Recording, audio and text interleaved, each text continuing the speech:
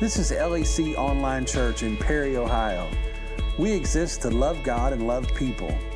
For more information about our church or ministry activities, please visit lakeeriechurch.com. Now here's today's message. If you have your Bibles this morning, I want you to open them, please, with me to the book of Luke, chapter 17. We're going to be, over the next 4 weeks, we're going to be looking at what we're calling the power of thank you. It's Thanksgiving season, and although this isn't going to be the normal Thanksgiving for some of us, in fact, Shelley and I have made the decision that we are not going to travel home for Thanksgiving this year, just out of caution. And some of you are doing the same, and some of the family gatherings may be less than in terms of the number of people that are attending. So it's going to feel a little different, but the general thought of Thanksgiving is simply that, to be giving thanks. Historically in our country, this holiday comes about as a remembrance of the time when our forefathers sat down with the Native Americans that they had met in coming to this new land, and they gave thanks. And it's continued as a tradition all of these years, and it's one of my very favorite holidays. In fact, when I think about the memories of our own family, I love our Thanksgiving memories. My mother, at the conclusion of the Thanksgiving meal, would give every one of us a candle. We would light that candle, and then we would go by person, and we would offer something for which we would give thanks. Now that our family has grown to a much larger number, it's an even more meaningful experience to hear second and third generations following that tradition in offering thanks unto God. I think God is pleased with that. So over the next several weeks, you're going to hear several from me, but also from other communicators in our church. We're going to talk about the power of thank you. Now, a few months ago, when we first started talking about this, I did some time and did some research, and what I discovered is that researchers say that when a meaningful thank you is a part of every day in your life, it does 4 things for you. Number 1, it improves the heart's rhythmic function. By just saying thank you, a heartfelt thank you, you improve the function of your heart.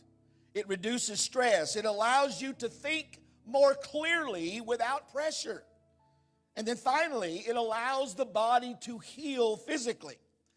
They go on to suggest that when gratitude is a part of your life, it floods the body and the brain with emotions and endorphins that energize you, as opposed to the hormones of stress that drain your energy.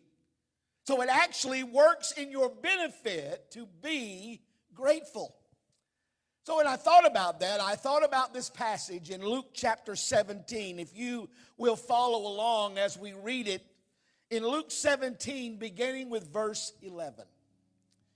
As Jesus continued on toward Jerusalem, he reached the border between Galilee and Samaria, and as he entered the village there, 10 men with leprosy stood at a distance, crying out, "Jesus, Master, have mercy on us." He looked at them and said, "Go show yourselves to the priest." And as they went, they were cleansed of their leprosy. Let me read that again. As they went, they were cleansed of their leprosy. One of them, when he saw that he was healed, came back to Jesus shouting, "Praise God!" He fell to the ground at Jesus' feet, thanking him for what he had done. This man was a Samaritan. Jesus asked, "Didn't I heal 10 men? Where are the other 9? Has no one returned to give glory to God except this foreigner?" Jesus said to the man, "Stand up and go. Your faith has healed you." Now, when I read the story, there are some very unique things in this story that speak to me. Let's start with where Jesus was. Luke says that Jesus was approaching the border between Galilee and Samaria. Now, The importance of that is it marked a geographic division between Samaritan people and Jews. Why is that important? Well, for starters, Jews had nothing to do with Samaritans. The Samaritans lived on their side and the Jews lived on their side. The cause for that was that most scholars believe that the Samaritans were probably Israelites that had migrated from other territories while the Judeans had been taken away to Babylon captivity. There are those who believe the Samaritans weren't actually even Israelites, that they were descendants from Mesopotamia. They were foreigners who had come into the land by way of the Assyrians. Still others describe the Samaritans as descendants of the Judeans who did not go into exile, like I said a moment ago.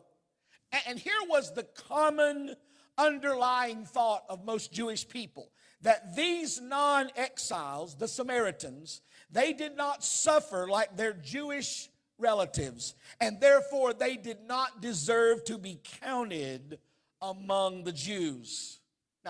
That understanding brings into light the story we see in John 4 where Jesus is talking to the woman at the well. Remember that she said, "You Jews have nothing to do with Samaritans." It was the way of the day, if you please. Now, what is certain through all of my reading is that the Jews considered Samaritans to be less than and strange people. According to Jewish tradition, Samaritans did not perform the religious rituals correctly. In other words, they didn't do church the way the Jews did. And they had all kinds of incompatible ideas about God. Not only that, but the Samaritans considered North Mount Gerizim to be holier than Jerusalem's Mount Zion. Again, remember the John 4 discourse. The woman says to Jesus, "You Jews believe we should worship at that mountain, and we believe we should worship at this mountain." Further, the Samaritans only recognized the first 5 books of Moses, that being Genesis through Deuteronomy, as the scriptures. In other words, they did not recognize the other books of the Old Testament, the Torah and the law. Well, what I'm saying to you this morning, the significance of that is that what Jesus does in ministering on this border to these people who were considered foreigners is points out to us that no person, regardless of their heritage, no person, regardless of their background, is beyond the reach of the love and mercy of Jesus Christ. And that's exactly what Peter is saying on the day of Pentecost, isn't he? In chapter 2, verse 39, he said, "This promise is unto you and to your children and to those who are far away, all those who are called by the Lord our God." Now, when I read that in my study, I thought about how prophetic that verse actually was. When Peter said it that day, he had no idea actually what he was saying. How prophetically he was speaking, because remember, it was Peter that God was going to call to go to the house of Cornelius, a Gentile, and bring the message of Jesus Christ. So this gospel of the kingdom is not just for one group of people, it's for whosoever will, regardless of where you're from, regardless of your background, regardless of your history, regardless of your heritage, regardless of who your mama or your daddy is. This is a gospel that appeals to every person, and Jesus demonstrates that here in this story. Now, I wonder why and how did they know that it was Jesus? Because you notice that when Jesus approaches, the Bible said they cried out, "Jesus, Master, have mercy on us." Now, unless they had gotten a flyer or a text message or a note from a friend, they would not necessarily have known that Jesus was passing by that way. It was, by every stretch of the imagination, a chance meeting. And the Bible is not clear how they were told. And so in my notes, I penciled this phrase: did Jesus just happen by their way on purpose? Now, what I mean by that is, isn't it interesting sometimes in the strangest of places, unexpectedly, Jesus just shows up. He just shows up in your circumstance. He shows up in your doctor's appointment. He shows up in your biopsy. He shows up in your financial crisis. He shows up in your marriage. He has a way of just showing up on purpose when you need Him to do something in your life. And I'm grateful this morning that that's the kind of God that He is. Don't be surprised if Jesus just shows up in your circumstance. Here's the second thing that we understand in this story. It's a very unique thing, and that is, who is it that is approaching Jesus? The Bible said as He entered the village there, 10 men with leprosy stood at a distance crying, Jesus, Master, have mercy on us. Now, the disease of leprosy was one of the cruelest diseases in all the Bible. And to try to help you draw a parallel, I would liken it to Alzheimer's, or some of the other neurological diseases which are so cruel and strip life from people who do not necessarily deserve that outcome. But the Bible's full of stories about leprosy. In the Old Testament, one of the most famous stories is the story of Naaman, the captain of the Syrian army, who was dramatically healed of his leprosy by dipping 7 times in the Jordan River as he was instructed by the prophet Elisha. In the New Testament, there are several stories where people with leprosy approached Jesus. And although it was forbidden by Jewish law to touch a leper, they would say, Jesus, you can heal me if you will. And He said, I will. And He reached out and He touched them and He healed them. The disease of leprosy was a condition of desperation. It was the scourge of the ancient world. There was nothing that evoked more fear, more dread, more repulsiveness than the sight of somebody who had leprosy. In fact, the smell of decaying flesh always announced that a leper was in the place. And you didn't have to know much about them because you could see them coming. The tattered scraps of their clothes, the raspy, unclean announcement that they were required to declare could be heard. The stumbling shuffle of their toeless feet, the wandering of sightless eyes, and the moan of their pain all pointed to the fact that these people had an unseen attacker that was destroying their human bodies and making them to be untouchable and unlovable by society. In fact, the disease of leprosy was like a death sentence. And that's who's coming to Jesus. Men and women who are so desperate, they have nobody else that they can turn to. But can I just tell somebody who's watching me today, no matter how desperate your situation, there is a Savior. And He will touch you. He will heal you. He will set you free. He will deliver you from your circumstance. He will make you a new creation in Christ Jesus. Oh, blessed be the name of the Lord. Here's the third thing. What did Jesus do? The Bible said He said to them, go show yourself to the priest. Now, if I had an hour, and I don't, I would tell you that we can read through Leviticus chapter 14. There's 19 verses that deal with what these men had to do. Think about it. 19 different things that they had to do to be declared clean by the high priest. Just a few of them. They had to be examined by the priest outside the camp. In other words, they couldn't go to the temple. They had to go and ask the priest to come out to where they were. And outside of the camp, out there beyond the people, the priest would examine them. There had to be a ceremony of purification that involved the sprinkling of a blood sacrifice. Those persons which had been cleansed of leprosy had to wash their clothes, shave off all of their hair, and bathe. They had to live outside of their home for 7 days. Anybody say quarantine? After 7 days, they again shaved off all of their hair, washed all of their clothes, and again had to bathe.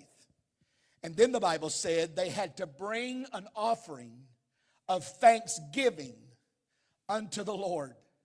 And at the end of these 19 things, this grueling experience, they would be declared clean and able to go back to their families. So when Jesus said to these people, go and show yourself to the priest, He's telling them you have a responsibility to be obedient to what God has said. And in doing so, when they were obedient, God healed them. So let's finish with this. How did each of them respond? Because there were 10 of them that day. Verse 13, it said, as they went they were healed. So their healing was not spontaneously immediate. It came to them as they moved in alignment with the command of God.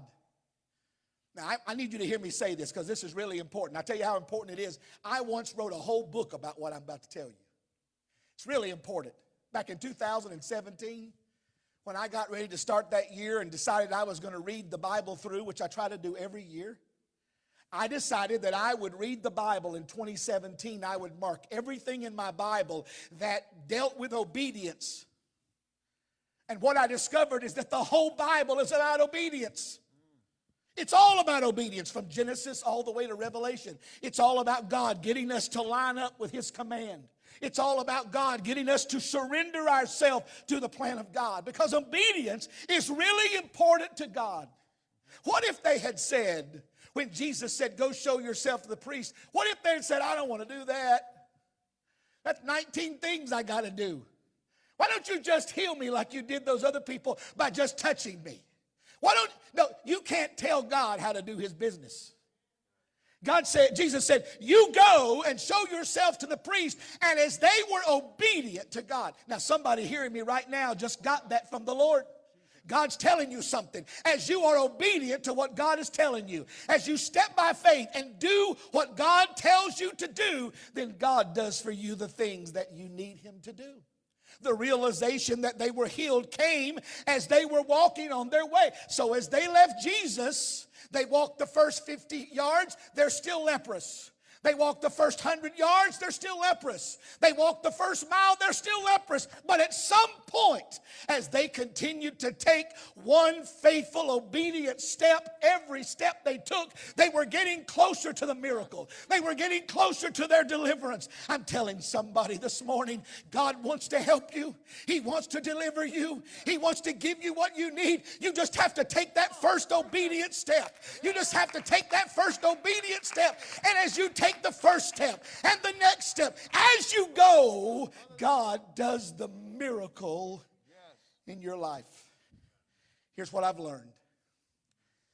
At some point, the emphasis of your life has to move from a focus on the blessing to the blesser.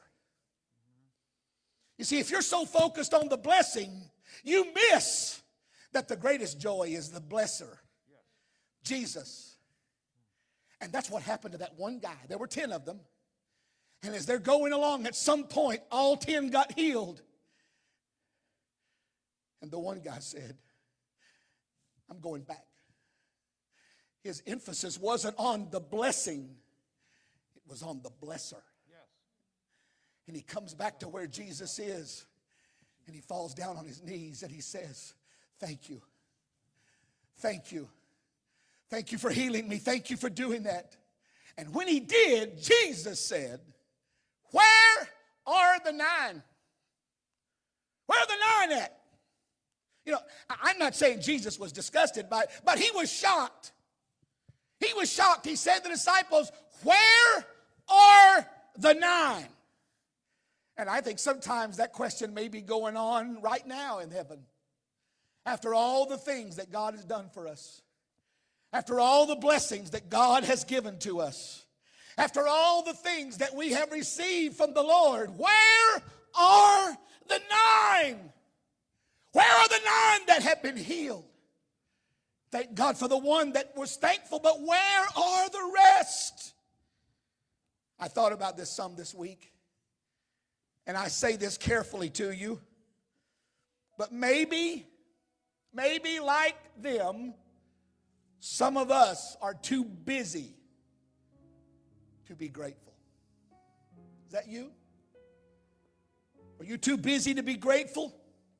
Maybe they thought to themselves, hey, I got to go down here and see the priest. I got all this stuff I got to do. I don't have time to go back and say thank you.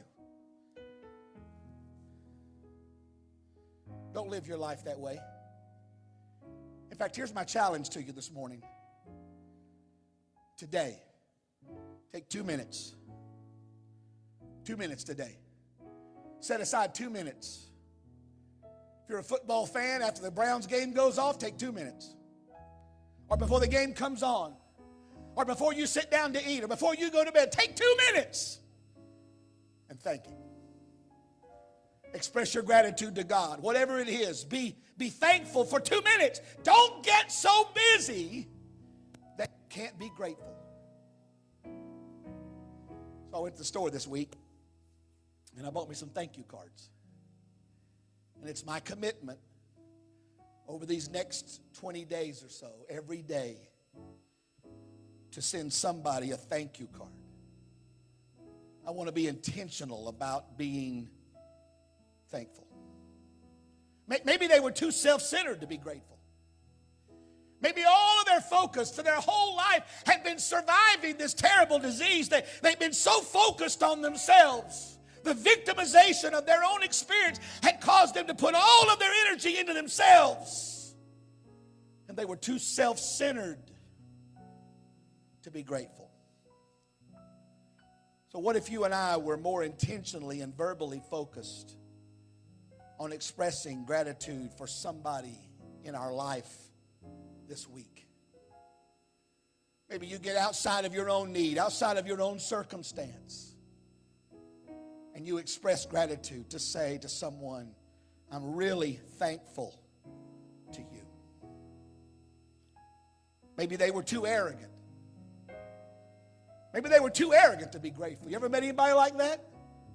I can't admit that I was ever needy. But if I come back and thank Him, that I'm admitting that I was needy, and I don't need that. In fact, I had a plan to get better. I didn't actually need Him to heal me. I could have made it on my own if I had been given more time. Arrogance. You can't make it a day without Him. So here's my challenge. What if you were to lay down your own insecurities today and recognize how much you need Him and how much He's done for you? Here's the last one. Maybe they were just too cautious to be grateful. They were too cautious. You know, sometimes life can put you into a tailspin. Life can cause you to be cautiously so that you never let down your guard. You never make yourself vulnerable. You never express your own vulnerability. You never express outwardly the joy, because you're always afraid something could take it away. And so you're too cautious. So what if today you would embrace the possibility that God is for you and not against you? God is for you. He's not against you. Let down your guard. Raise up your hands and bless Him. Let your guard down. Let your tears flow. Let your emotions go free. And with a joyful heart say, thank you. Thank you for what you've done for me.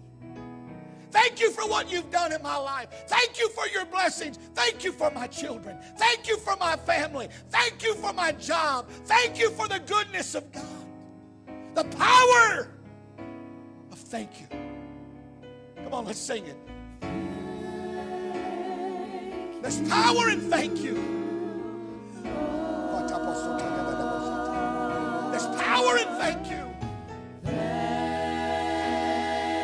you, Lord. Thank you, Lord. I just want to thank you, Lord. If you know it, sing it with us. Wherever you are right now, sing it.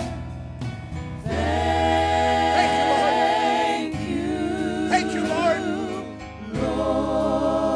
I'd never be able to make it without you. I couldn't make it without you. Thank you, Lord.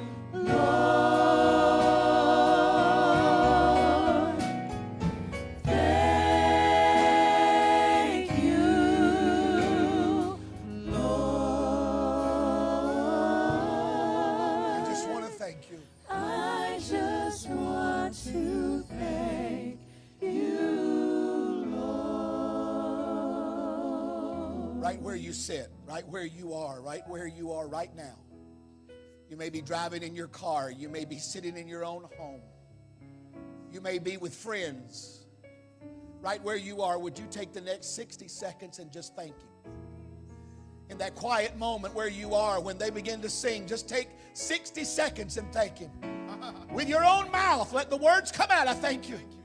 And just identify with it a moment. Just take that 60 seconds. Come on, Jerome, let's sing it. Take 60 seconds right now and just thank Him. I just want to just thank Him. You, Lord. I thank you, Lord. Been so good. Been so Thank you, Lord. You've been so good. You've been so Thank you, Lord. You've been so good.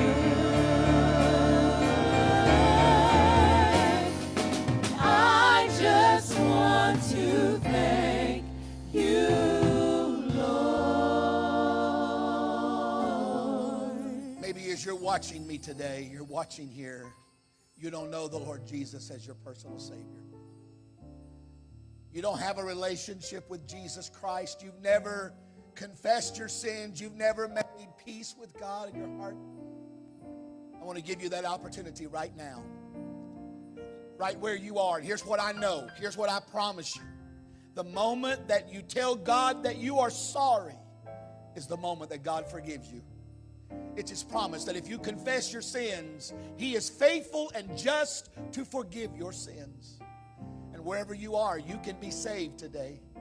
The Word of God promises that. We're going to say a very simple prayer. The words will be up on the screen. It'll be easy. But now listen, these have to be your words. They have to be your words. They can't be somebody else's words. They're not my words, they're yours. And as you speak these words, if you say them from your heart, He hears you and He forgives you. The people here in the room are going to join me, but wherever you are, just know this, that people all over this place, every person watching right now is saying the same prayer with you. You're not saying it alone. We're saying it with you to support you. Let's say this prayer together. God, I am a sinner. I'm sorry for my sins. I believe Jesus died for my sins. I believe you will forgive me of my sins. I choose Jesus. Amen. Amen. Now, if you prayed that prayer, maybe for the first time or the first time in a long time, right there in the comment section, right there with those that are moderating, let us know. Make a connection with us so that we can follow up with you. We want to do that. We want to be able to engage with you. And if you did accept Jesus, congratulations. Best decision you ever made in your whole life. Thank you for listening. Lake Erie Church is a multicultural Pentecostal church located in Perry, Ohio, about 30 minutes east of Cleveland. We would love to have you for a visit sometime. For more information or to connect with our team, please visit lakeeriechurch.com.